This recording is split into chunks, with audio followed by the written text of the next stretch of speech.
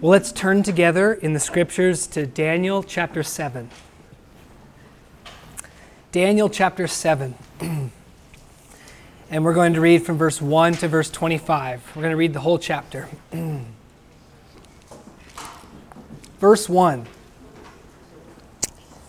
In the first year of Belshazzar, king of Babylon, Daniel saw a dream and visions in his mind as he lay on his bed. Then he wrote the dream down and related the following summary of it. Daniel said, I was looking in my vision by night, and behold, the four winds of heaven were stirring up the great sea, and four great beasts were coming up from the sea, different from one another. The first was like a lion and had the wings of an eagle. I kept looking until its wings were plucked, and it was lifted up from the ground and made to stand on 2 feet like a man, and a human mind was also given to it. And behold, another beast, a second one, resembling a bear. And it was raised up on one side, and 3 ribs were in its mouth, between its teeth. And thus they said to it, Arise, devour much meat. After this I kept looking, and behold, another one like a leopard, which had on its back 4 wings of a bird. The beast also had 4 heads, and dominion was given to it. After this I kept looking in the night visions, and behold, a 4th beast, dreadful and terrifying and extremely strong, and it had large iron teeth. It devoured and crushed and trampled down the remainder with its feet, and it was different from all the beasts that were before it, and it had 10 horns. While I was contemplating the horns, behold, another horn, a little one, came up among them, and 3 of the first horns were pulled out by the roots before it. And behold, this horn possessed eyes like the eyes of a man, and a mouth uttering boasts. I kept looking until thrones were set up, and the Ancient of Days took his seat. His vesture was like white snow, and the hair of his head like pure wool. His throne was ablaze with flames. Its wheels were a burning fire. A river of fire was flowing and coming out from before him. Thousands upon thousands were attending him, and myriads upon myriads were standing before him. The court sat, and the books were opened. Then I kept looking because of the sound of the boastful words which the horn was speaking. I kept looking until the beast was slain, and its body was destroyed and given to the burning fire. As for the rest of the beasts, their dominion was taken away, but an extension of life was granted to them for an appointed period of time. I kept looking in the night visions, and behold, with the clouds of heaven, one like a son of man was coming, and he came to the Ancient of Days and was presented before him.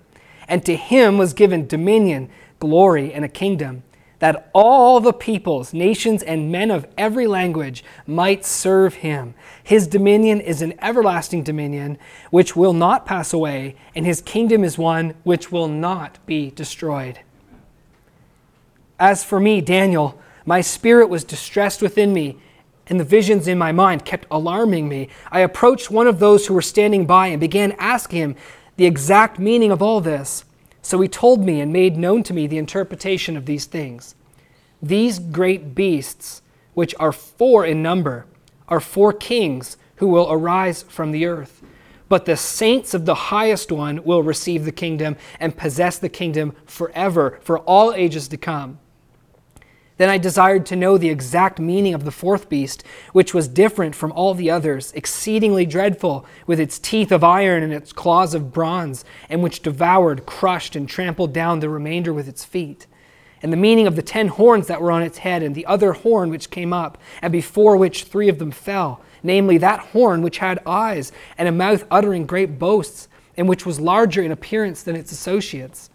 I kept looking, and that horn was waging war with the saints and overpowering them until the Ancient of Days came and judgment was passed in favor of the saints of the highest one.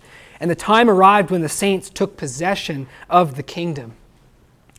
Thus he said, the 4th beast will be a 4th kingdom on the earth, which will be different from all the other kingdoms, and will devour the whole earth and tread it down and crush it.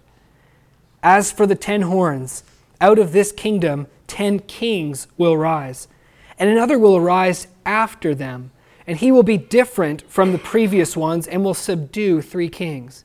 He will speak out against the Most High and wear down the saints of the Highest One, and he will intend to make alterations in times and in law, and they will be given into his hand for a time, times, and a half time. But the court will sit for judgment, and his dominion will be taken away, annihilated, and destroyed forever. Then the sovereignty, the dominion, and the greatness of all the kingdoms under the whole heaven will be given to the people of the saints of the Highest One.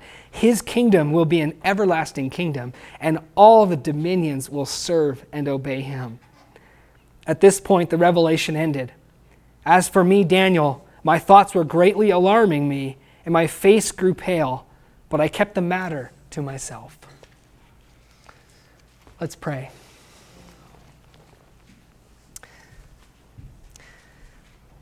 Our Father in heaven, as we turn now to your scripture,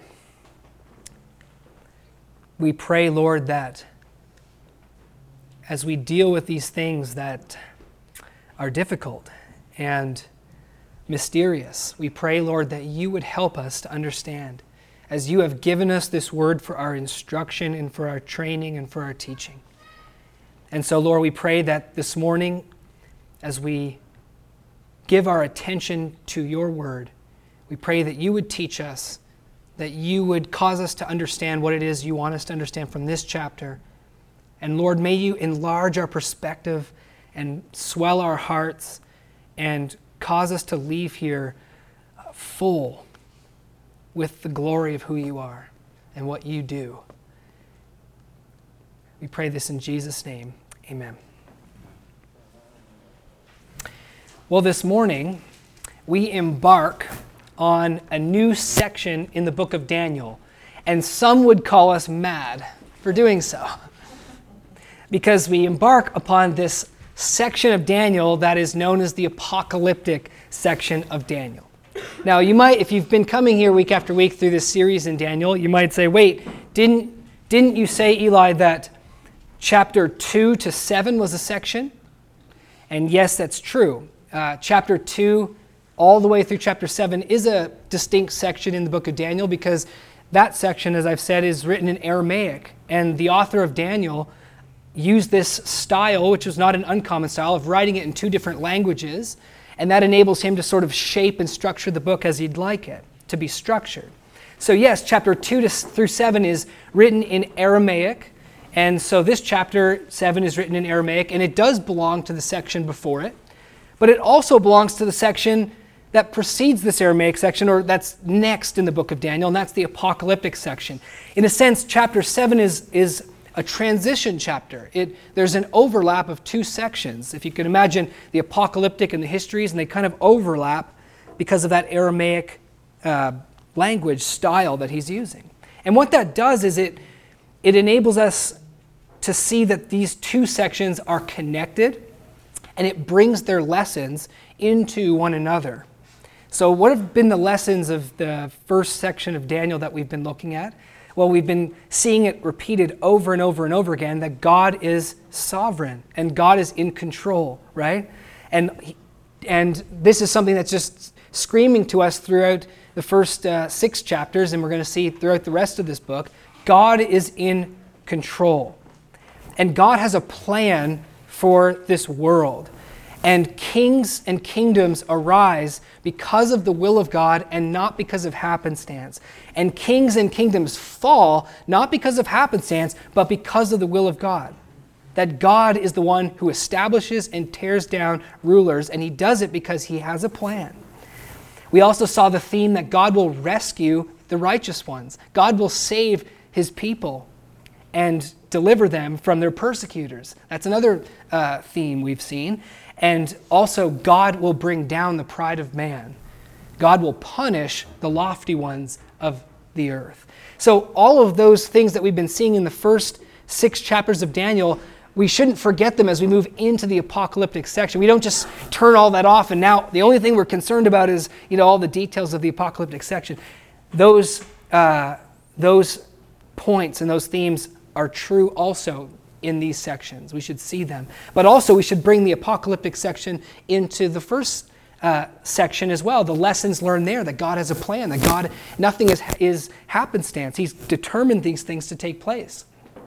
And so we can think about that in the context, in the light of those points that we learned before. So this is a transition chapter. Now I'd like to preface our going into this chapter and our going into this apocalyptic section by stating the obvious, that there is a lot of disagreement in the Christian church about this section and about the apocalyptic section of Daniel, right? We're not entering into a section that all Christians basically agree on, right? So there's a lot of disagreement in the church. There really is a lot. I don't think there is a majority position. We're pretty much divided 50-50, and there's a whole bunch of other variant views as well. But I would like to say that what I will be sharing with us here at All Saints Church as we go on is what I believe to be the true biblical teaching of the apocalyptic sections. And I'm going to present my reasons for believing this. But I want to just make it clear that I'm not speaking for everyone. I'm not speaking for everyone in this church. I'm not speaking for everyone in the Christian church at large. I'm telling you what I believe is the biblical position. I won't be defending every position. And I just ask that you would hear me out. And the Bible tells us to be Bereans, or it gives us the Bereans example in the book of Acts, that they listened to what the Apostle Paul had to say, and they didn't just believe everything he was telling them. They searched the scriptures to see if it was so. And that, the Bible says, they were noble for doing that. And so, be noble as we go through this new section here in Daniel. How do you be noble? Well, first of all, you be noble by not just believing everything that I say, but your mind is engaged. You're not just a little bird, the food's going in and you're just eating. Your mind is engaged, you're listening, you're trying to track with me and see if what I'm saying is true. That's one way of being noble. Another way of being noble is you don't shut your mind off, right? You don't just have your entrenched position and say, I can't learn anything here because I already know what the position is, right? So nobility requires you to hear the presentation out and to examine it to see whether it does agree with the scripture, whether your position is right. Or whether you need to hold on to your current position or whether it needs to change. I'd also like to say another thing that might be obvious for you who've been coming to church regularly is that my sermons that I give are usually not standalone sermons. They build on one another. And so not every sermon contains everything that there is to be said about a given chapter or a given text that we read. And I'm aware of that, and I put into the sermon as much as I can in a short amount of time and what I deem absolutely necessary for the short amount of time that we have. But when I put a sermon together, I'm thinking of the next sermon after. So think of this as an ongoing thing that builds upon itself. Think of a sermon like a chapter in a book rather than an entire book. An entire book, you say, I've read it, I know everything that he has to say about that subject. A chapter, they relate to each other. And it's going to have to be like that as we go through, especially this apocalyptic section. There's so much to say. So keep in mind that these build on one another. Eschatology, the study of the end times, is very touchy. But perhaps it's not touchy because it's eschatology. Perhaps it's just touchy because we disagree on it. Perhaps it's disagreeing that's touchy, And it's not necessarily the subject matter that's touchy, but the fact that we disagree, and it therefore calls for us to show grace for one another, right? If we feel touchy about it, if we get upset about it, it's a lack of seeing and showing grace for one another in our disagreements. And what are we united on as Christians, as we've been singing today? Are we Christians, and are we going to go to heaven together? And do we come to church together and sing together and stand together because we agree on all these details? No, but because of our faith in the Lord Jesus Christ. Because of our understanding of his salvation and our trust in him and not in ourselves. Because we have the mind of Christ, the Bible says. It's interesting, the Bible says every Christian has the mind of Christ, but we disagree about a lot of things. And that is because the mind of Christ is understanding the gospel. 1 Corinthians chapter 2, it's understanding the free gift that God has given. It's something that all the world doesn't understand at all. The world is in darkness on that. But as Christians, we're in light because we know we are not saved by our works and our obedience to the law. We're not saved by our own righteousness. We're saved by the free gift of salvation in Christ, who died for our sins and makes us righteous as a free gift through faith. If you don't understand that, you're not a Christian. If you do understand that and disagree with me, I'll see you in heaven. Disagree with me on eschatology, I'll see you in heaven. Let's remember where our unity lies. So with that, I'd like to begin our embarking on this apocalyptic section, and I'd like to remind us about the apocalyptic style, and I've mentioned this several times already, but just a fresh reminder, the apocalyptic style is a style that you can see used in the Bible. It's a unique style. You can see it in the book of Revelation, the book of Daniel, Zechariah, and even in the book of Genesis and some other places. And the important points of apocalyptic style to remember is this. Apocalyptic style is not poetry. It's very important that we don't just look at a book like Revelation or a book like Daniel and say, it's all just poetic. It's just poetic. And sometimes people say that and they explain away what is being said by saying it's just poetic. He's using a lot of fancy words just to communicate some big ideas. And that's not what apocalyptic style or genre is about. It's not poetry at all. Now, poetry can be in it. In fact, poetry is in this chapter that we read. Some of your translations might even indicate that. Do you notice that verse 9 and 10 and 13 and 14, maybe in your translation is sort of written differently? The translators are pointing out that that is poetry in Hebrew. And the other verses are prose, not poetry. So there's poetry in this apocalyptic style, but it isn't poetic itself. The apocalyptic style is symbolic.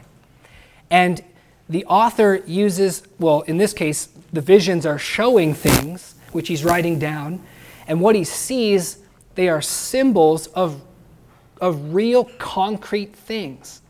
So it's not just poetic words. He's describing beasts here. They stand for something very specific and concrete that you can actually wrap your hands around.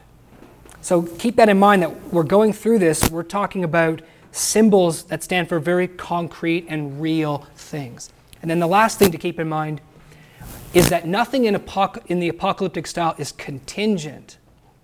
What I mean by that, it's not this will happen if, but what we see in the apocalyptic, what is revealed in the apocalypse is what is determined and what will take place. No if, ands, or buts about it. Okay? So as you're reading this is what's going to happen. It's not this will happen if you don't repent or something. Okay? And then we repent and okay, forget this chapter. This is what is determined by the Lord. Daniel is not the first apocalypse, as I've said. You'll remember Joseph's dream, or his dreams in the book of Genesis of the bales of wheat, is it, that's bowing down to him. That's apocalyptic in its style. Those are concrete things, right? That represents all of his brothers bowing down to him. That was determined to happen. What happened? It took place, didn't it? It wasn't contingent at all. And at one point, Joseph, even though no one thought it could possibly happen, everyone laughed at him, he stood there as the chief, one of the chiefs in Egypt, and his brothers were bowing down to him. Amazing. So it took place. Or remember the dreams of the baker and of the wine taster in the prison. I had this dream, and I had this bread on my head, and the birds came and plucked the bread off of my head. And what's that supposed to mean? He said, well, in 3 days your head's going to roll. You know, that's what it means. And it happened. It was not contingent. He didn't say, now repent and it will change. No, it's just, you're dead. So the apocalyptic style is something God has used for a very long time. The apocalyptic style is not meant to be hopelessly undecipherable. These chapters were not given to us by God for us to just say, it's hopelessly undecipherable. There's just no way of us knowing what this is about. There is no doubt that it's mysterious. We don't want to forget that. There is no doubt that it's complex. That's true. But since it's mysterious and complex, that should make us give all the more care to understand it, not to just say it's hopelessly undecipherable. One thing we can use in interpreting these apocalypses is clear teachings in the Bible about the same events. The kingdom of God coming, the end of time, the coming of the Lord, Jesus. We can use the clear teachings to interpret the unclear. Because there's lots of places in the Bible that's not in the apocalyptic style that talk about the same events, that talk about the persecution of the saints that'll take place.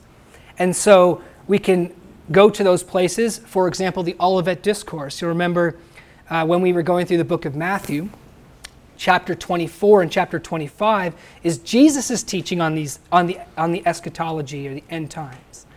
And there's a lot of parallels here. And so Jesus wasn't speaking in any apocalyptic style.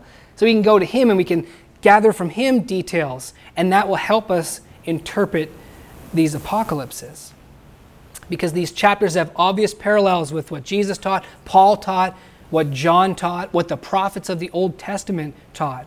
And any interpretation of Daniel or Revelation or these apocalypses must synthesize with all the things that the prophets and Jesus and Paul also taught. And that's extremely important, that we don't interpret these things in isolation. We don't just go to Daniel 7, read it, come up with an interpretation, and don't seek to see what everyone else has to say and synthesize it. That's one of the great problems in people interpreting the Bible, is they don't synthesize. They don't go outside and try to see what light can be shed upon this, or making sure my interpretation is consistent with what also is taught. And not just in details of chronology and such, but also our interpretation must synthesize and agree with the gospel. If you have an eschatological point of view that contradicts the gospel of grace, if you have an eschatological point of view that denies righteousness coming through faith, and it suggests that salvation comes in some other way, then you've got a problem. As we've said, the gospel is the main thing, and the scriptures is truly about Jesus Christ and him crucified. But yet, not in any artificial kind of way. We don't approach Scripture and sort of shove a square into a circle hole. We don't just take Christ crucified and say, he must be in this verse, and he must be in that verse, and he must be in this verse, and try to just insert it artificially into every verse, every word, every phrase that we read. That would not be right. Because the truth is that not every word, every phrase, every scripture is directly talking about Christ crucified. I would argue that every verse in the Bible is indirectly talking about Christ crucified. It's all moving there. It's all going there. It's all pointing there. But it's not necessarily directly talking about it. The author, when he wrote that, wasn't thinking Jesus Christ and him crucified.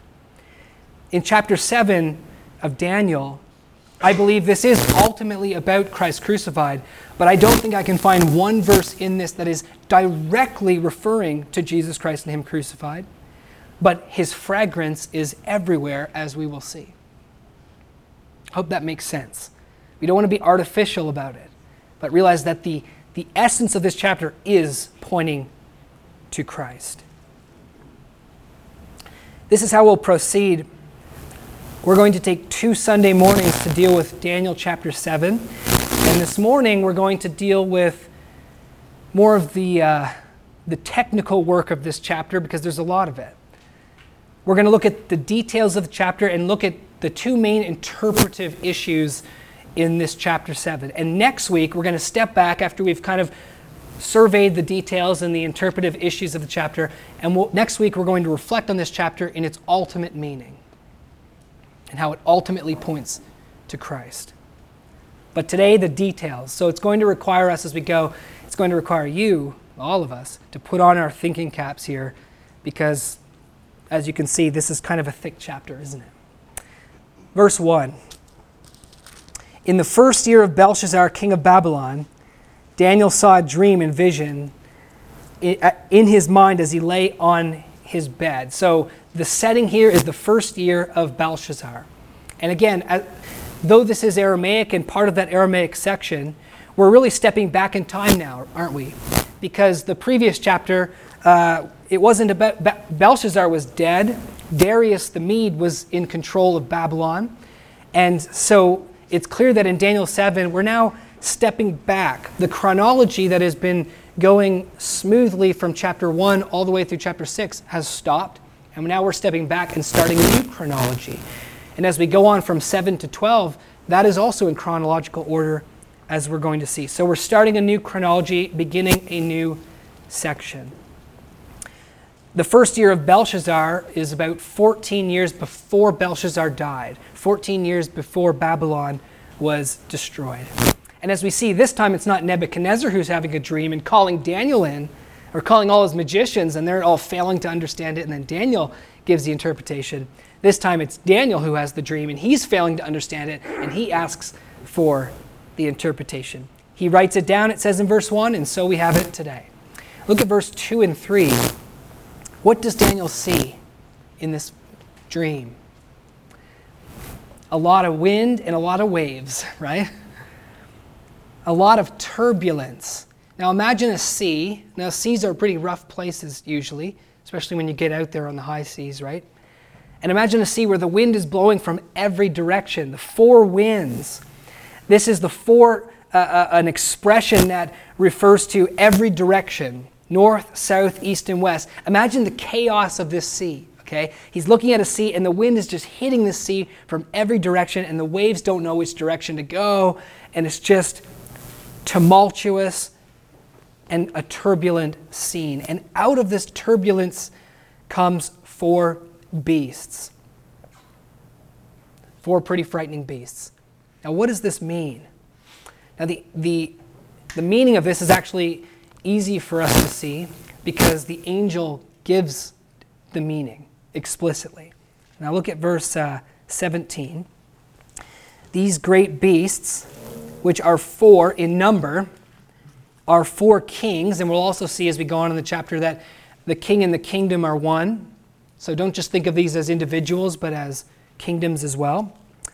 Who will arise from what? So what's the sea represent? What's the tumultuous sea represent? The earth. So the Bible is telling us, you know what the earth is like? It's this tumultuous, raging sea that is unsettled and doesn't know which way it's going. It's just craziness, dangerous, raging. One scholar, S.R. Driver, says, this is the agitated world of the nations. And such is the world, isn't it? Such is the world. And yet, it's interesting that the winds are called the four winds of heaven. And what's interesting about this is that the four winds of heaven seem to point in the direction that these winds aren't just happenstance, but they actually are the winds of God, because they're the winds of heaven. And it's interesting, in Jeremiah 49:36, the same expression, the winds of heaven, are said that God uses them, that God actually sends forth the winds of heaven and does what he does. And so what we see is that even though there's all this chaos and it seems to be total happenstance, God is actually in control of that madness. Isn't that amazing? God is actually the one who causes the madness. The four winds of heaven is part of his will. He allows men to go nuts and do what they do. And everything seems to be happenstance, but it actually isn't. I think this is a very, very important point. How many of you feel like life can just seem like it's happenstance, like God is not in control? It does seem that way. How many of you feel like sometimes your own life is like a raging sea and you don't know what's going on? Just things hit you from left, right. It doesn't seem like there's a lot of order. It can seem like that, but what does the Bible say? Does that, just because it seems like it's disordered, does that mean that it is disordered? Does that mean that God isn't in control? No. God is the Lord of that raging sea. The Bible even tells us that God is the one who causes the seas to rage, right? He's the one who brings up the wind and brings up the waves and causes these things for his purpose, and he silences them at his will. This is a picture of the sovereignty of God. The great Puritan theologian John Owen, when he was commenting on this Daniel 7 here, this particular verse, says this: "Now from these circumstances, tossed with the winds of commotion, seditions, oppressions, passions, do flow the governments of the world. The Spirit of God moving upon the face of those waters," get this, "to bring forth those forms and frames of rule which he will make use of." So here Owen is saying all this madness, that's the work of the sovereign God to bring forth the rules that he will make use of. Even evil rules, God will make use of them as well. Joyce Baldwin tells us this: "Once convinced of the truth of this chapter is proclaiming, the reader is in possession of the key to history. The international scene is not, after all, out of hand, for it is in God's hand, and individual lives find their meaning in relation to his kingdom." You've got the key to history. You've got the key to peace in the midst of the tumultuous world when you understand this lesson that God is in control. Amen. Now, there are two main interpretive issues in this chapter, and one is certainly more foreboding than the other one. The first one is the identity and the arrangement of the beasts that come out of the sea. The second one, which is the more foreboding one, is the issue of the time and the nature of the coup d'etat. That's a French term, probably you all have heard of, which means blow to the state. Coup d'etat.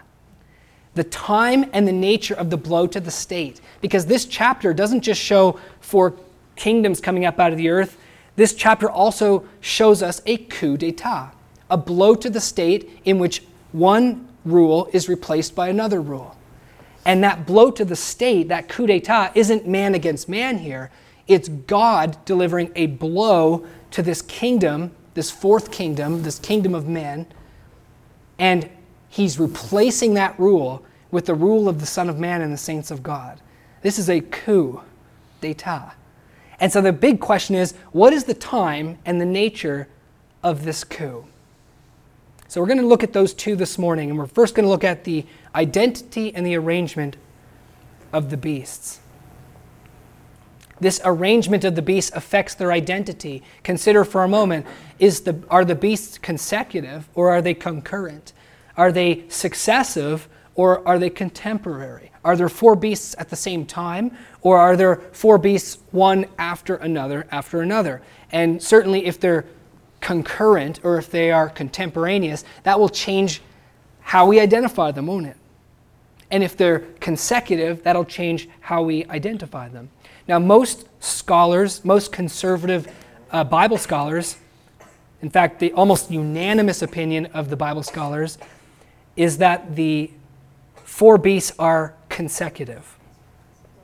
That is, they're not contemporaneous, but they rise one after another. And here are the 2 reasons that, and I agree with this, that these 4 beasts are consecutive. And here are 2 reasons why. First of all, there's a clear relationship between this chapter and chapter 2. And that these 2 apocalyptic visions, the one Nebuchadnezzar having and the one Daniel is having, are really talking about the same thing. There's too many details and too many striking similarities to dismiss that. Consider for a moment that both of these dreams, the dream in chapter 2 of the metal statue and the dream in chapter 4 of the 4 beasts, each feature 4 kingdoms. Each feature these kingdoms losing their dominion, and each feature, as the consummation of the dream, the establishment of the kingdom of God. That's a striking similarity. 4 kingdoms, their dominion will be taken away, and the kingdom of God will be set up after them. Both of those dreams focus on the 4th kingdom. There's an emphasis in chapter 2 on the legs and the feet, just as there's an emphasis here in chapter 7 on this 4th strange beast that comes out of the sea. both fourth kingdoms are said to be described with iron. You'll see that the iron teeth in chapter 7 and the iron legs in chapter 2. And they're both described as destructive and conquering and trampling, and that really nothing can stand against them on earth. Some scholars see a descent in quality in chapter 7, just like we saw a descent in quality in chapter 2, the gold, the silver, the bronze, and the iron and the clay. In chapter 7, we see a lion, we see a bear, we see a leopard. I don't know if this is true, if there's a descent in quality. Some scholars say there might be.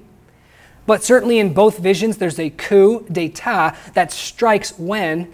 Who does this coup d'etat hit? When does it hit? It hits the fourth. The coup in chapter 2 hits the fourth kingdom in the feet, and the coup in chapter 7 also hits the fourth beast. And he's given to the flames. In chapter 7, as we study the details of these beasts, it seems like it is probable that we can make an identification with Babylon, the Medes and the Persians and the Greeks, just like we did in chapter 2. There is no convincing reason to think that they aren't the same. When you look at chapter 2 and chapter 7, there isn't really any convincing reason to say they're talking about different things. And lastly, the Aramaic chiasm that we've talked about really point to them being together, in that the Aramaic section begins with this Nebuchadnezzar's dream and ends with Daniel's dream of the four beasts. Seems like there's a relationship between the two. So all in all, it seems like it is clear that chapter 2 and chapter 7 are the same, and in chapter 2, the kingdoms are consecutive. So therefore, in chapter 7, we ought to take them as consecutive as well. The other reason why we should take them as consecutive is it gives us that impression in the description of them themselves. Look at verse 4 of chapter 7. Daniel says, the first was like a lion. In verse 5, Daniel says, the second was like a beast. In verse 6, he says, I kept looking, and another one like a lion, like a leopard, came up after this in verse 6. And then in verse 7, he says, after this I kept looking. So the impression you receive from the chapter also gives us the sense of consecutiveness. Some might argue, well, why would God give two of the same visions? Why would he say the same thing twice? Isn't that redundant? But we would remind someone who objects like that God often does that, right? God often gives two of the same dreams. Look at Joseph. He had two very similar dreams of his brothers bowing down to him, of the bales of wheat and also the sun, moon, and the stars. And look at Pharaoh, who had the dream of the famine that was coming. He had it with the dream of the cows and then the dream of the stocks, right? So it's often that God does that. And while they are similar, they're also different. And this is true for all the different teachings in the Bible on the same events of the end, that God gives different visions or different teachings on those things, and he does it to add new details as well as emphasize the truth and the truth of his determining these things. But he adds new details. So for example, chapter 2 focuses on the kingdoms themselves, right? There's no mention of persecution of any saints in chapter 2. Chapter 2, it's just Babylon, gold, silver, bronze, feet, stone. But in chapter 7, we have all these new details of the persecution of the saints. It tells us that this fourth kingdom is going to trample down and wage war on the saints and overpower them. So here's an additional detail that God is giving. Chapter 7 shows us the suffering and the triumphs of God's people. Chapter 7 introduces to us a strange persecutor, this little horn. Chapter 7 gives us a behind-the-scenes look into heaven that chapter 2 didn't. Chapter 7 shows us this courtroom in heaven being set all the while that the little horn is boasting and bragging and doing his thing. Chapter 7 introduces to us the figure of the Son of Man. Chapter 2, it's interesting that it was a dream that was given to a Gentile king, Nebuchadnezzar. Not a very theological person. Didn't have that rich Old Testament background, all those rich Old Testament themes. And it was a vision that he could understand. 4 kingdoms. Okay, wow, and they're brilliant and they're powerful and they're strong. Hey, they get overthrown by this stone. But in chapter 7, this is given to Daniel, a man who has the scriptures and the law of Moses, and this chapter is just filled with theology, filled with themes, filled with allusions to the Old Testament, as we're going to see. And so in chapter 7, we get the true character and nature of those kingdoms revealed, you see. So we see a lot more here. Now let's look at verse 4 to 6. We can identify these animals, these symbols, not by the animals per se. This is important, that really the lion and the bear and the leopard could really stand for any kingdom. You couldn't just say there was a lion, that's Babylon. It could be Persia. It could be, a lion is a regal animal. It's a powerful animal, and most of those kingdoms could be described by a lion. So it's not by the lion per se, in and of itself, that we identify what they're referring to, but by their anomalies. Because these aren't normal animals, are they? These are weird animals. This is a lion with wings that loses its wings, stands up on its feet, walks around, starts talking like a man, right? Strange. So it's by their anomalies that we get clues as to who they are. Another thing I'll point out, because some interpreters do this and we should not do this, we shouldn't look at these animals and then go to the flags of the nations or to national animals and try to understand, this is referring to this nation because this nation has the flag that has a lion on it. Or this nation's national animal is a bear, and people do that, right? They think, the Russia's national animal is a bear. That's true. And so they think, well, maybe the second beast is Russia. But the thing is that these nations aren't the only nations with these animals on their flags and as these national animals. There has to be more to it than that. And we also have to take the anomalies into account and also what the details are given about these creatures. Do they fit Russia or do they fit someone else? So there's a word of caution on that kind of comparison. Babylon, most scholars agree, is the lion, and the eagle lion, or what we would call a griffin. And the reason most scholars believe Babylon is the lion is, first of all, as I've mentioned, the similarities here between chapter 7 and chapter 2, where Babylon is the first kingdom. So therefore we would expect the first beast to be Babylon. But we also have other clues than that. The book of Jeremiah repeatedly refers to Babylon as a lion and as an eagle. It's interesting. If you go to Jeremiah, and Jeremiah's talking about Babylon's going to come and get you. And he's going to get you like a lion, and he's going to be fast like an eagle. And so someone who is aware of the Old Testament might think of that and say, okay, Jeremiah was talking about that when he was talking about Babylon. But of special interest, the wings are plucked, the lion stands upright, and the human mind is given to it. Now there's another big debate here, and it's not that serious, but the big debate is this a good thing or a bad thing? It's funny we don't know. And I'll admit I don't really know either. Is this a good thing that a lion with the wings has the wings plucked and he stands up and he's now a man? Is that a good thing? The people who argue that's a good thing say, well, of course. I mean, having the mind of a man is certainly better than having, being an animal. It's better to be a man than a lion.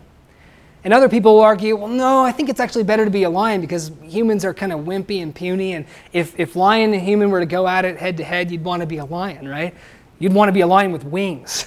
So this is clearly a degradation here. They don't think too highly of human beings here. And like I said, I don't really know if it's positive or negative here because honestly, Babylon could fit both. For example, for those who see it as a positive thing, they actually see here an allusion to Nebuchadnezzar's the return of his sanity. He who's the lion and the eagle is Babylon. Let's think of Nebuchadnezzar here who comes off of his 4 feet and stands up and gets his mind again. It does seem like there might be some allusions to that in chapter 4. If that's the case, I would think that there's probably more of an allusion, maybe not so much to just him receiving his sanity, but to him being converted. Not just having a mind back, but him actually now recognizing God's rule.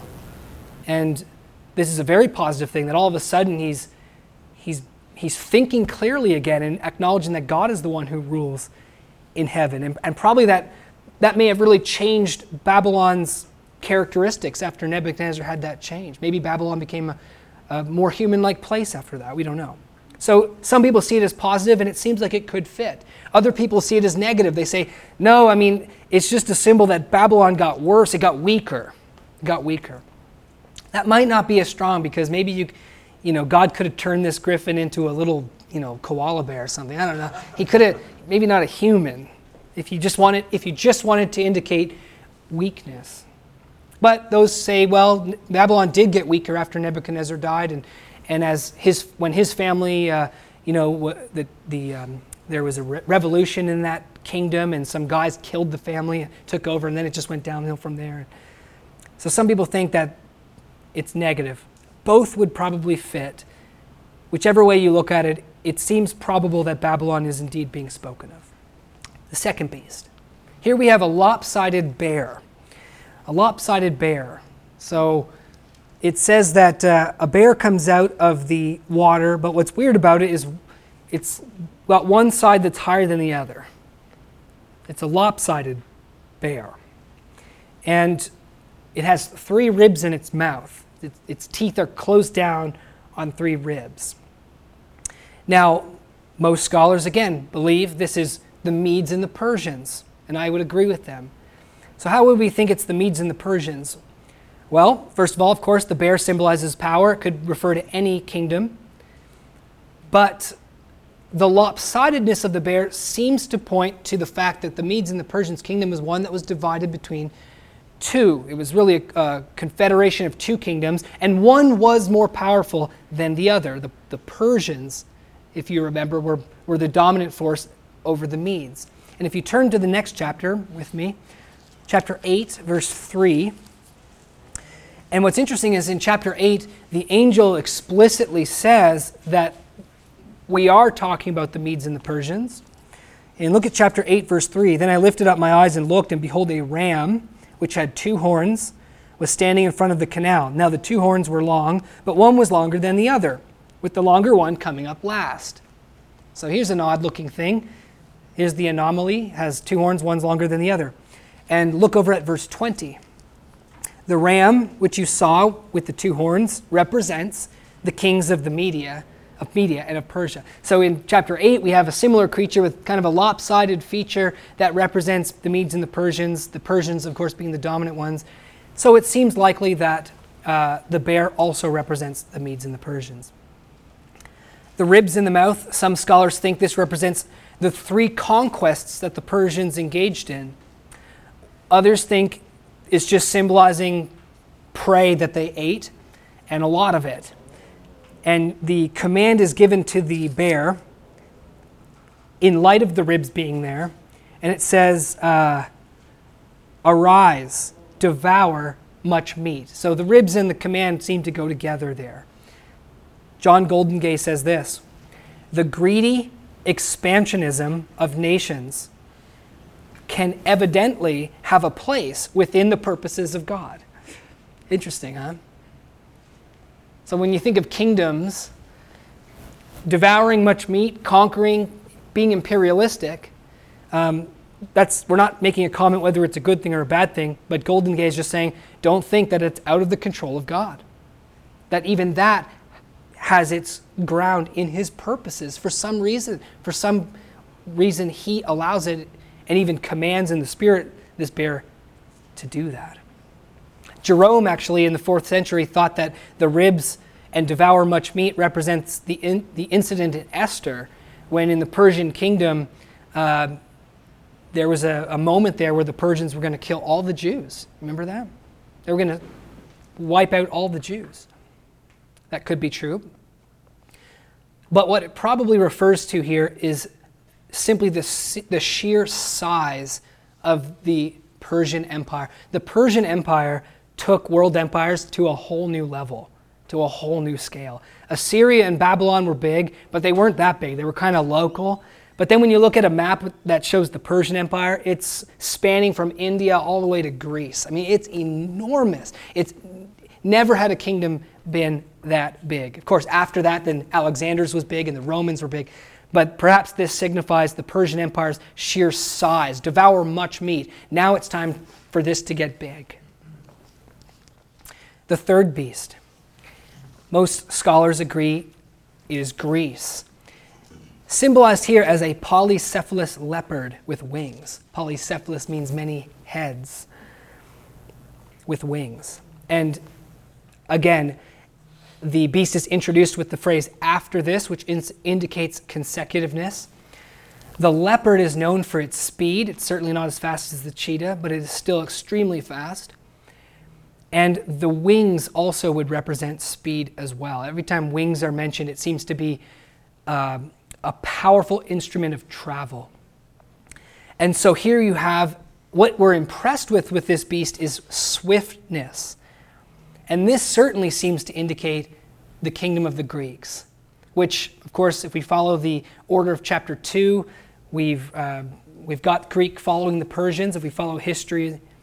But there is no doubt that the Greeks had a meteoric rise to power, right? 10 short years, and this little 30-year-old guy named Alexander was the ruler of basically the whole known world at that time. And he conquered the Persians in that short of time. Imagine just travel in those days was a long time, let alone conquering, right? I mean, traveling from Greece to India is probably take many years, but they conquered the whole way through. And so it does seem to have this leopard-like swiftness that would be referring to the Greeks. But notice in verse 6, that it's very clear that dominion was given to it. And once again, we see the sovereignty of God. This leopard didn't take over because of its own strength and its own power, but because dominion. Alexander only conquered that swiftly because of God. And that's it. If God didn't want it to happen, Alexander would have died walking out of his front door. Dominion was given to him. What do the 4 heads represent? The number 4 of the wings. This seems to be very clearly representing the fact that the Greek Empire was very quickly divided into 4. If you are understanding, you know history. And if you turn again to chapter 8, look at chapter 8. And we have in chapter 8 an explicit reference to Greece, and we have similar details here. Chapter 8, verse 8. The male goat magnified himself exceedingly, but as soon as he was mighty, the large horn was broken, and in its place there came up 4 conspicuous horns toward the 4 winds of heaven in all directions. And look at verse 21 and 22. The shaggy goat represents the kingdom of Greece, and the large horn that is between his eyes is the first king. As we're going to see, that's Alexander the Great. 22. The broken horn and the 4 horns that arose in its place represent 4 kingdoms which will arise from this nation, although not with his power. So in the next chapter we have, again, 4 in the kingdom of Greece, which seems to be indicated in chapter 7. Now we move to the strange 4th animal in 7 and 8 of chapter 7, verse 7 and 8. This 4th beast is the focus of this chapter. Most time is given to it. Daniel is mostly interested in this 4th beast when he asks the angel. Really, the other 3 only seem to serve as a context for this 4th one. There's more to them than that, undoubtedly. But they really seem to serve as the context that help us locate this 4th beast. The 4th beast is not described. What animal is it like? Elephant? Is it like a snake? What is it? Dragon? We don't know. This gives us a scarier impression and a more mysterious impression. Now, if we were to follow history, what would come after the Greek kingdom? We would be face to face with the mighty empire of the Romans. This beast, not only does the dream focus on the 4th beast, but it has a focus within a focus. And the focus within the focus is on these 10 horns, which in the Bible, horns symbolize power or rule. And this 4th beast there's a focus on the 10 horns that it has. And not only does it have 10 horns, but then after these 10 horns are, seen, another little horn rises up among these 10 horns and uproots 3 of the horns. There's a focus in this fourth kingdom. And not only does this little horn rise up among the 10 horns and uproot 3 of the horns, this little horn has eyes. And this little horn has a mouth, big mouth, boasting big things, as we're going to see, blasphemies against God. Who is this? Because this is clearly the focus here. The microscope is zeroing in on this little horn. Up to verse 8, we have prose. Starting in verse 9, in verse 10, we have poetry. And a sharp contrast between what's going on with these beasts and this scene in heaven. First of all, the poetry itself gives us the impression of order. It's a very common style of writing that if you really want to emphasize order and stability and security and I can't think of a better word than order, in contrast to chaos, then you use this style of prose and poetry. But even the content itself, the raging seas, the raging beasts, the blasphemous little horn, and then all of a sudden in verse 9, it's almost like everything is loud and chaotic, and suddenly you're put into a very serene scene, aren't you? Suddenly you're given a vision of heaven. And what do we see here? It's a courtroom. We see thrones being set up. We see this figure, the Ancient of Days, taking his seat. This is none other than God, referred to as the Ancient of Days only here in the Bible, communicating the fact that from everlasting to everlasting, he is God. Communicating the fact that before anyone ever existed on this earth, God was. God is, God always shall be. God's been around a lot longer than all of us. God's seen everything that has to be seen. God is the Ancient of Days who has white hair, it says here. This is symbolic. This is his wisdom. This is his purity. This is his majesty. We should be impressed by this scene. It's easy to read it and just kind of flip over it. We should all do it when we do our own reads. Just pause and meditate on this. This is God, the Ancient of Days. His white clothes, it says. We see white clothes when Jesus was transfigured on the Mount of Transfiguration. Jesus, this dirty, first century traveling preacher, all of a sudden, before the eyes of Peter, James, and John, looked like this, right? Looked like an angel, because angels look like this kind of too. Suddenly his clothes, it says, were whiter than you could white them. You couldn't white them any whiter than this. There's no setting on your computer to make it whiter, but it's whiter than the white setting on your computer. It's so white, it's like light, but it's brighter than any light we've ever seen. Imagine that even the purity and the whiteness and the brightness that we are used to doesn't even compare to the purity and the brightness and the whiteness that actually exists in God. I mean, if you think that you've figured it out because you've seen purity or something on this earth, you haven't. You don't even know what purity is. You don't even know what white is. It's amazing, the difference here. Think of his purity. He wraps himself in light, unapproachable light. We can't even approach him. It's so bright. Think of his awesomeness that we will see one day. Ancient thrones often had wheels, interestingly enough. It wasn't just God's throne that had wheels. They would have people that would kind of carry them around so they didn't have to walk anywhere, and it would move their throne wherever they had to go, so they didn't have to get up off the throne when they wanted to go somewhere. God's throne has wheels. This symbolizes mobility. This symbolizes the fact that God is present everywhere, that God's judgment is present everywhere. God is quick. He can meet you anywhere in judgment. His throne is on fire. It doesn't burn him. But there he is. Probably the fire is emanating from him. The fire, of course, also symbolizes purity, but more than that, it symbolizes God's wrath. For this beast is given to the fire, and he's burned and destroyed. God is a God of wrath. Amen? I think that's very clear in the Bible, isn't it? That God is a God of wrath. And one of the key features of God, whenever he's seen, is not only his majesty and his awesomeness and his purity, but in light of all that, his consuming wrath that destroys evil and unrighteousness and sin. And we must remember that. Look at this surging, flaming energy that's flowing from him. He is the source of this flaming river. In verse 10, a river of fire. Imagine, coming from him.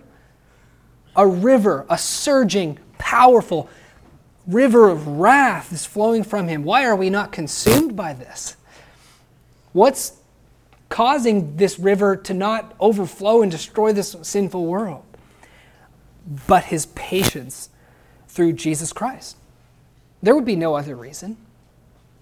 There's no just reason why we shouldn't be destroyed, but for God's patience in Jesus Christ. And thousands and myriads, which just means innumerable people, are serving him. The idea here is court is now in session.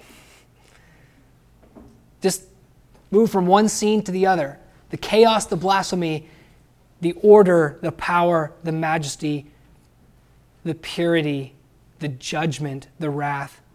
Something's about to come down.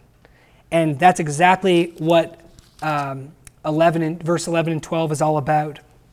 The sense here is that Daniel is looking at the judgment, and he's looking at the blasphemy, and he's looking at the court, and he's looking at the blasphemy, and so he's now anticipating this horn to be destroyed. That's what the sense is here in 11. Because then he says, then I kept looking because of the sound of the boastful words which the horn was speaking. So because of the boasting, he's looking. What's he looking at?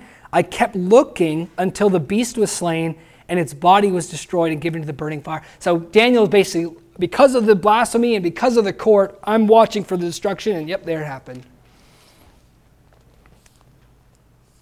The beast was destroyed, the fourth beast, and the horn given to the flames. In verse 12 tells us that the other kingdoms were actually preserved. Now, this can be interpreted two different ways. This can be interpreted in saying that when the fourth kingdom is destroyed, the other kingdoms are not. When the fourth kingdom is destroyed, the other kingdoms are not. But clearly they don't have any dominion. Their lives are preserved. The other way you can take this is that unlike the fourth kingdom's rule coming to an end in destruction, the other three kingdoms, when they stopped ruling, were not completely destroyed. So it's sort of a retrospective look and saying, as for the other ones, when they came to an end, they weren't destroyed. They lost their dominion, but their lives were preserved. Either way of those is how you could take that. In verse 13 to 14, we come upon another poetic section. And we're introduced here to the figure of the Son of Man. And here the Son of Man comes to the Ancient of Days. He comes to, it says he's presented before him in court. He comes to him and he is given the kingdom. He receives the kingdom. And it says in verse 14, how many people will serve him? How many people will serve him? How many nations? How many languages? This is what is given to the Son of Man. Every language, English and them all. Chinese. They are all given to serve the Son of Man. How long is this going to be? How long will he be served? How long is his dominion? Is it like the beast who's going to be destroyed or taken away? Never. It will go on forever. It will never be destroyed. It's interesting that even the Jewish interpreters of this chapter, they can't help escape admitting that this is clearly messianic. Anything that involves the giving of a kingdom to rule forever and ever, it has to do with the Messiah. And turn with me to Psalm chapter 2. And this is undoubtedly related.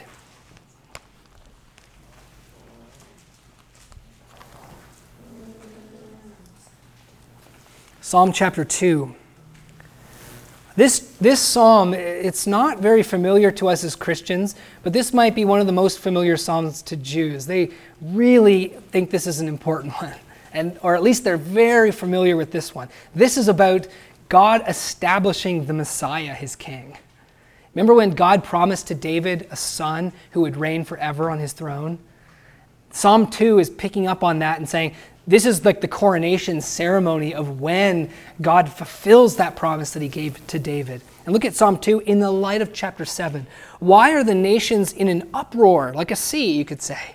Why are the nations in an uproar and the people devising a vain thing? The kings of the earth take their stand, and the rulers take counsel together against the Lord and against his anointed one. It's like the little horn, isn't it? Let us tear their fetters apart and cast their cords from us. Let's be done with this Ancient of Days. Let's be done with the rule of the Son of David. Because it's not just let's throw off God, but let's throw off his anointed, the Messiah. Let's forget about that. He who sits in the heavens laughs. There's that contrast. All the boastful words, I'm going to bring you down better than I am God. I'm God himself. The thing is saying, and up in heaven, he's just laughing, not only because he will be destroyed, and that very briefly, but because he doesn't even realize that he is simply a part of God's plan. The Lord scoffs at them. Then he will speak to them in his anger and terrify them in his fury, saying, but as for me, I have installed my king upon Mount Zion, my holy mountain. I will surely tell of the decree. He said to me, you are my son, today I have begotten you. Now look at verse 8. Ask of me, and I will surely give the nations as your inheritance, and how much of the earth as your possession? How much? The very end of the earth as your possession. He's speaking to the Messiah. What will he do in verse 9 with them? You shall break them with a rod of iron. What does that mean? You shall shatter them like earthenware. Now therefore, O kings, show discernment. Take warning, O judges of the earth. Worship the Lord with reverence and rejoice with trembling. Do homage to the Son. Because remember, they're wanting to cast off God and the Messiah. He's saying, that's not going to happen. Do homage to the Son, that he not become angry and you perish in the way. For his wrath may soon be kindled. I wonder if you perish in the way is like, this might not be true, but on the way to judgment. Make amends with the Messiah before the judgment day, before it's too late. For his wrath may soon be kindled. How blessed are all who take refuge in him.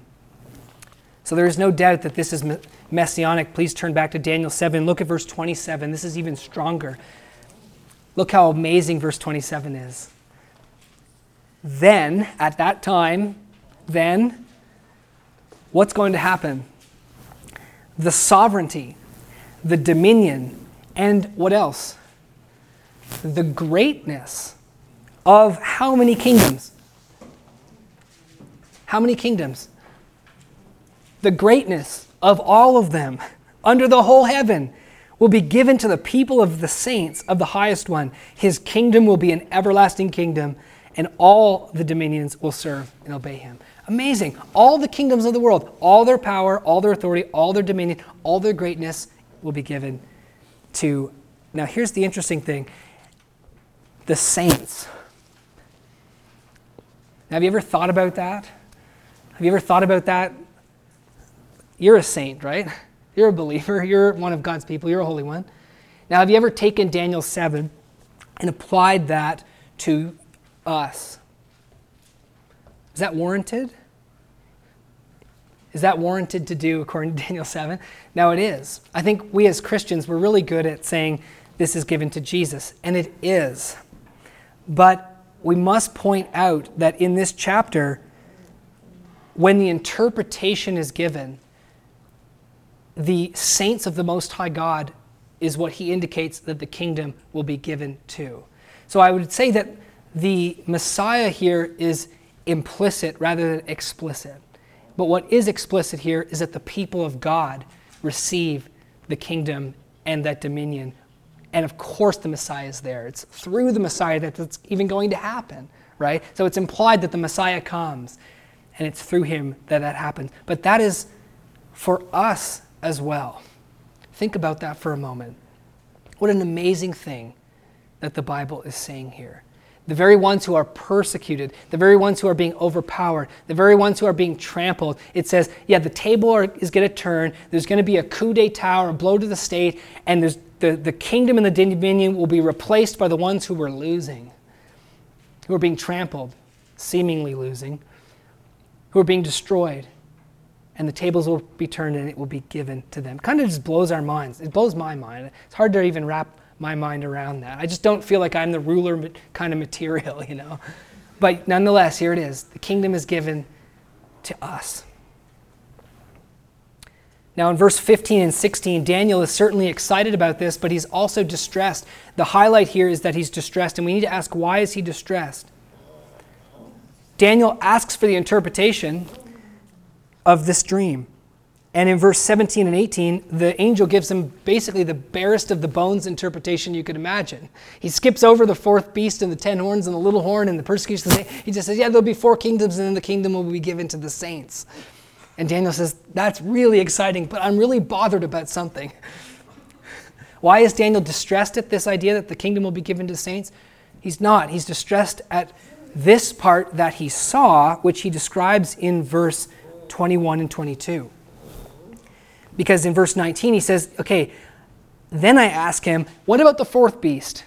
What about the 10 horns? What about the little horns? The little horn?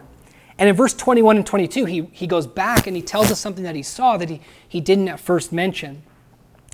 I kept looking, and that horn was waging war with the saints. There's a brand new detail. And overpowering them. Now is that unlimited, or is that a limited thing, according to these two verses, 21 and 22? Is it limited in time, or is it unlimited in time? It's limited, because the next verse is probably one of the most important verses to note. Until. He was trampling and beating and overpowering and waging war on them until something happens, and he doesn't do that anymore. Until what? That scene that he saw, the Ancient of Days came and judgment was passed in favor of the saints of the highest one, and until the time arrived when the saints took possession of the kingdom. So here's the idea. This little horn is smashing and warring and waging war and beating and overpowering them until the time when the tables are turned and they get the kingdom and the beast is destroyed. There's a terminus. And so Daniel is troubled by this persecution because it's bigger than we can probably even wrap our minds around from just this passage. He wages war and overpowers them. That's a brief way of saying something really, really, really bad. And you know, Daniel, this isn't the first time that trouble is coming for the saints, but the prophets, Jeremiah talks about that as well. A time of great tribulation that Jesus also talks about as well. But there's a terminus. And Daniel wants to understand. It's interesting that many people are content with the basics of eschatology and prophecy. There's 4 kingdoms, and there's going to be the kingdom of the saints. You know, that's it in a nutshell for most people, right? The kingdoms of man will do their thing, and then the kingdom of God will come. And for many people, that's it. And that's true. But for Daniel, that wasn't enough. Not that that wasn't wonderful to him, but he's like, I want to understand the guts of this thing. I want to know why that's happening. I want to know what this means, because it's important to me. Because my people are being trampled and destroyed. I want to know how long that's going to be. I want to know what that horn means. He wants to know the guts, the details. I think we should be concerned too with the same.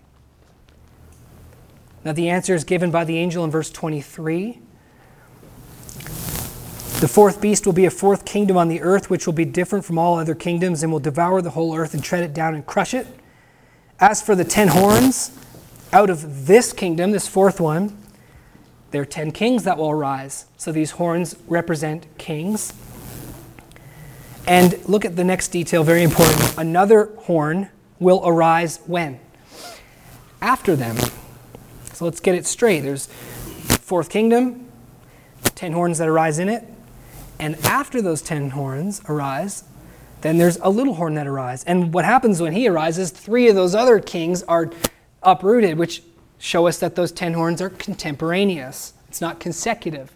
There's 10 horns, one comes up after them, and 3 of those 10 are torn down. So we see that these are contemporaneous. And then look at verse 25. This little horn will speak out against the Most High, and he will wear down the saints of the Most High, and he will intend to make alterations in times and in law. And now look at this detail. And they, the saints, will be given into his hand. There's the sovereignty of God. Not a saint is touched. Not a hair on your head is harmed, except if it be by permission of the Lord. That's what Jesus says about the sparrows, evil horn's hand. For a time. And notice now that Daniel is given a specific amount of time. Now this is interesting because first of all he said it will be until the judgment comes and the tables are turned, and now he says it'll be this long. So all of a sudden we've got a picture here that the saints are given into the hands of the little horn for a certain amount of time, and after that amount of time it's over. Judgment comes, beast destroyed, saints get the kingdom. And the amount of time, of course, is a little cryptic here. For a time, times, and a half time. Now, turn with me to Revelation chapter 12. And keep bearing with me. I know we just have a little bit more to cover here. But we really need to get these details done for this sermon so we can move on next sermon. Revelation chapter 12. Now, the question is, what is the time, times, and a half time? And the first thing we need to know about it is that this is not the only place in the Bible. Daniel 7 is not the only place in the Bible that phrase is used. It's used elsewhere in Daniel, as we're going to see. Other visions are given that relate to this Daniel 7. We're going to see more details about this time. But even John, in his Revelation, was given this figure as well. And the reason why we're going to Revelation 12 here is because John, in his Revelation, helps us see how long this time is. And look at Revelation chapter 12, verse 6. Verse 14 first. We'll look at verse 6 and verse 14. In verse 14, these are saying the same thing. In verse 14, but the 2 wings of the great eagle were given to the woman, so that she could fly into the wilderness to her place, where she was nourished for a time, times, and a half time. Now, anyone reading that should think Daniel 7. She was nourished for a time, times, and a half time from the presence of the serpent, who here wants to destroy and kill. Look at verse 17, just a little aside. The dragon was enraged with the woman when he couldn't get her, and he goes off to make war. Now that sounds like Daniel, doesn't it?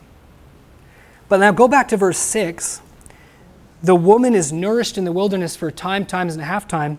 In verse 6, then the woman fled into the wilderness, where she had a place prepared by God, so that she would be nourished for a time, times, and a half time. Now, how long is it there that she's nourished in the wilderness? It tells us how long. It says 1,260 days. That's how long this woman is in the wilderness. That is the meaning of a time, times, and half time. And most scholars get this. And they say, yeah, a time is 1 year. It's this cryptic, apocalyptic language, but a time is 1 year, times is 2 years, a half a time is half a year, which is 3.5 years precisely, which 1,260 days is 3.5 years precisely. That's not a coincidence. And elsewhere, other phrases are used to indicate that same time. It says 42 months. 42 months is how long? Exactly 3.5 years. So it's almost like God wants to get it through our thick heads. I mean 3.5 years. I can't really say this any more clearly. And what's beautiful about this 3.5 year figure is that it's not arbitrary, it doesn't come out of the blue. But when we look at other prophecies and other details, this 3.5 year figure fits perfectly with them, as we're going to see, especially when we get to Daniel's 70 weeks, where Daniel talks about a 7-year week being cut in two. It's interesting how God reveals these things to us in a mystery. We need to put on our Sherlock Holmes hat sometimes, and I think he wants us to do that. Now let's just go back to Daniel 7. This brings us now to the final question, which we'll briefly touch. The foreboding second interpretive issue. What is the time and the nature of the coup d'etat? When does the kingdom of God come and replace the fourth kingdom's rule? When does the kingdom of God get established so that all dominions and greatness of the kingdom is given to him? This is the controversial issue in the Apocalypse of Daniel in chapter 7. This is like the Grand Canyon chasm in the church's eschatology. This is where the church is divided down the line on the timing and the nature of the coup. Here's the two views.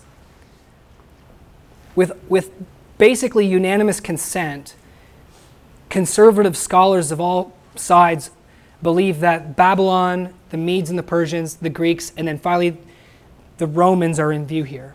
And that the fourth kingdom is Rome. And that this is consecutive.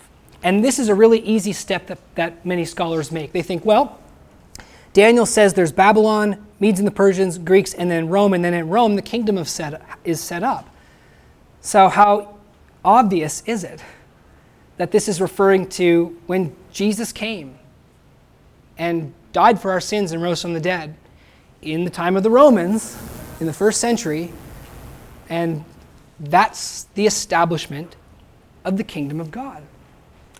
And most scholars see it that way, or not most scholars see it that way. Many scholars see it that way. It's just kind of obvious, right? It's a nice and neat explanation.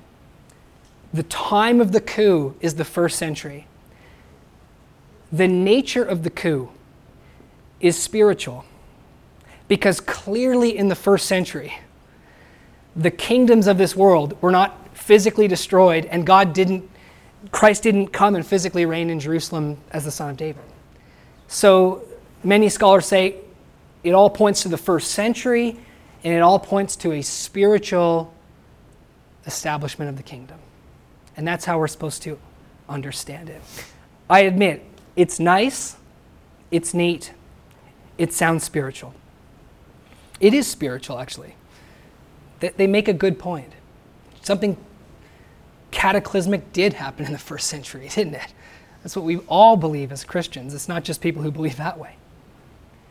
But here's what the other large group says. The other large group says, hold on a second. We agree with you 100%. Jesus came in the first century. We agree with you he died for our sins, rose from the dead, and that he ascended to the Father. He's sitting at the right hand of God. He has been presented before God. He's been given the dominion, all authority. We agree with you that Jesus is the King and he's the one who has all dominion and authority, and all, as he said. We believe with you that something very significant happened in the first century, and that all who believe in him are in fact a part of the kingdom of God. We believe that. I belong to the kingdom of God. You belong to the kingdom of God if you're a Christian. So yeah, we track with you there. The spiritual nature of the kingdom and all that, we're with you on that. Here's the difference. What about all the details? that are given not merely here in Daniel 7, but are given in the other apocalyptic visions and as well as the non-apocalyptic teachings about the end times. We don't disagree with you in what you're saying, essentially. We just think that you're missing something more. That the Bible says more than that. That there really is a time when, as Daniel is telling us and Revelation is telling us and Jesus is telling us, that there's going to be a special time of intense persecution. And that there's going to be, as Paul tells us, a man of sin. And that there's going to be a glorious coming of Christ. And at that point, there is the rocking of all the kingdoms and dominions and the greatnesses of this world. And they're all given ostensibly to Jesus. And that isn't just some spiritual thing. That's a real, literal, physical coming and coup. And this group is convinced that to do justice to the scriptures and to do justice to the details that are given, you have to see that this coup d'etat, as Daniel's talking about, hasn't happened yet, and that it's still future. This group says there's just no other way to reconcile these details. It's not doing any disservice to the gospel. It's not doing any disservice to the gospel in any way. But on top of this, it's doing service to the text. And we see that other group who says it's all spiritual just kind of glossing over these details, kind of trying to just find things to make them fit, but it really doesn't fit. As many of those spiritual, the ones who take it as the first century, that's when the coup take it, as they even themselves will admit many times, we don't know what this means. We don't know what the 10 kings are, but we just believe it happened in the first century. We don't know who the little horn was, but maybe it was him, maybe it was him. We don't know. But it happened in the first century. It had to, they think.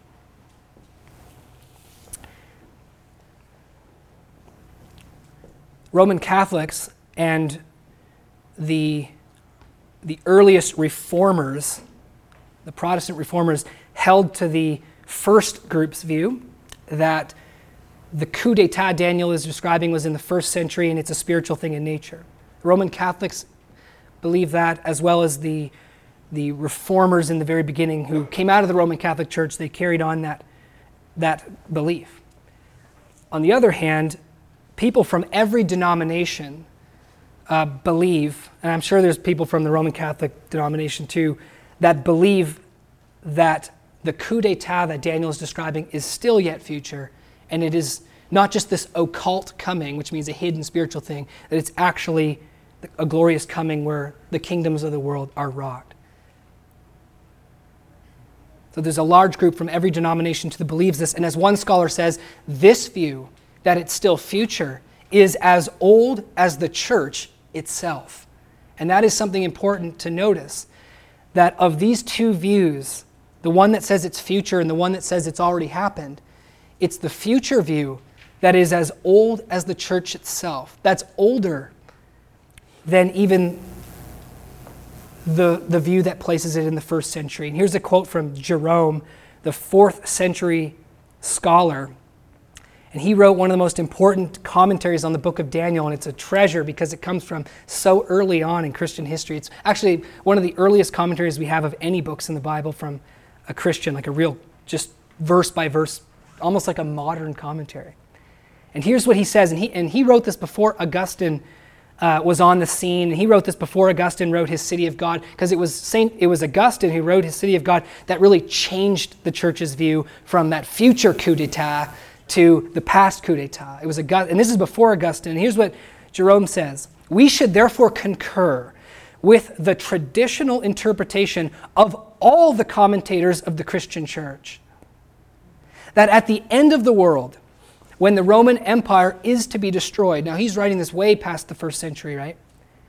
"That at the end of the world, when the Roman Empire is to be destroyed, there shall be 10 kings who will partition the Roman world among themselves. Then an insignificant 11th king will arise, who will overwhelm 3 of the 10 kings. Then after they have been slain, the 7 other kings will bow their necks to the victor. This victor is the man of sin, the son of perdition, and that to such a degree that he dares to sit in the temple of God, making himself out to be God. A clear allusion to 2 Thessalonians. So Jerome here says, we should agree with all the Christian interpreters that this is future. This is going to happen, that we're expecting these events to take place. And then Augustine came along, and Augustine was a Platonist. That means that he believed that the physical world was something that was not good, and that it's the spiritual world that's really the good thing. And so to think in terms of a physical kingdom is really carnal, and we should get beyond that. And so Augustine's view was much more Greek than it was biblical. And I'd like to just point out in closing 3 things from the text itself that I believe help us see that this is a future thing and not a past thing. For there's too many details to talk about from all the visions to confirm this, and I'm just going to limit myself to Daniel chapter 7. I'd just like to point out 3 things. First of all, Daniel chapter 7. There were no 10 horns and 1 little horn who persecuted the saints and whose kingdom came to an end and was destroyed, and the saints then were no longer persecuted by him in the 1st century. There was no 10 horns, little horn that came up after them, who uprooted 3, who persecuted the saints for 1,260 days, and then himself was destroyed, and then the coup took place. That's the first point. Second of all nations do not serve Christ at this time. And the Bible makes it very clear that all nations, all languages, all dominions, and even their greatness will be given to the saints. That has not happened yet. The kingdoms in Daniel are clearly literal ones. They are kingdoms that will rise in the earth, and so we are warranted to believe Christ will be as well. And lastly, third, a limited period of persecution precedes the kingdom of God. As it says there, he'll be given into his hands for a time, times, and half time. And there's lots of more details about that in Scripture, which you can't find in the 1st century. And I would say this, that Jesus' teaching on the Olivet Discourse is simply this, isn't it? As we've gone through. Look for the abomination of desolation. And when you see that, there'll be a time of great tribulation, but it'll be short. And after that time, you will see me coming on the clouds of heaven. It's quite simple. And I think that what Jesus taught there in the Olivet Discourse perfectly coincides here with Daniel's vision. So this view is, I believe, most natural, most ancient, and most free of difficulties, even though all of these views do have difficulties. So in all of this, brothers and sisters, let's show grace to one another. If we disagree, let's be Bereans and be noble, which means not shutting our minds off from learning, but also it means not just opening your brain and having someone shovel in what they want. Let's be Bereans about this. Let's be interested in it as Daniel is or was. And above all, let's preserve the unity that we have in Jesus Christ, because it isn't by agreeing on all these things that we are one, but it's our faith in him. Let's pray. Father, we thank you for your word. We thank you for the Scriptures, and I do pray that you would help us to understand them. Lord, that you would cause us all to change where we need to be changed, and cause us to be interested where we need to be interested. May we, like Daniel, hide these things in our heart, and may you bring your church to an understanding together. Thank you for the amazing hope that we have in our Lord Jesus Christ. We pray this in Jesus' name. Amen.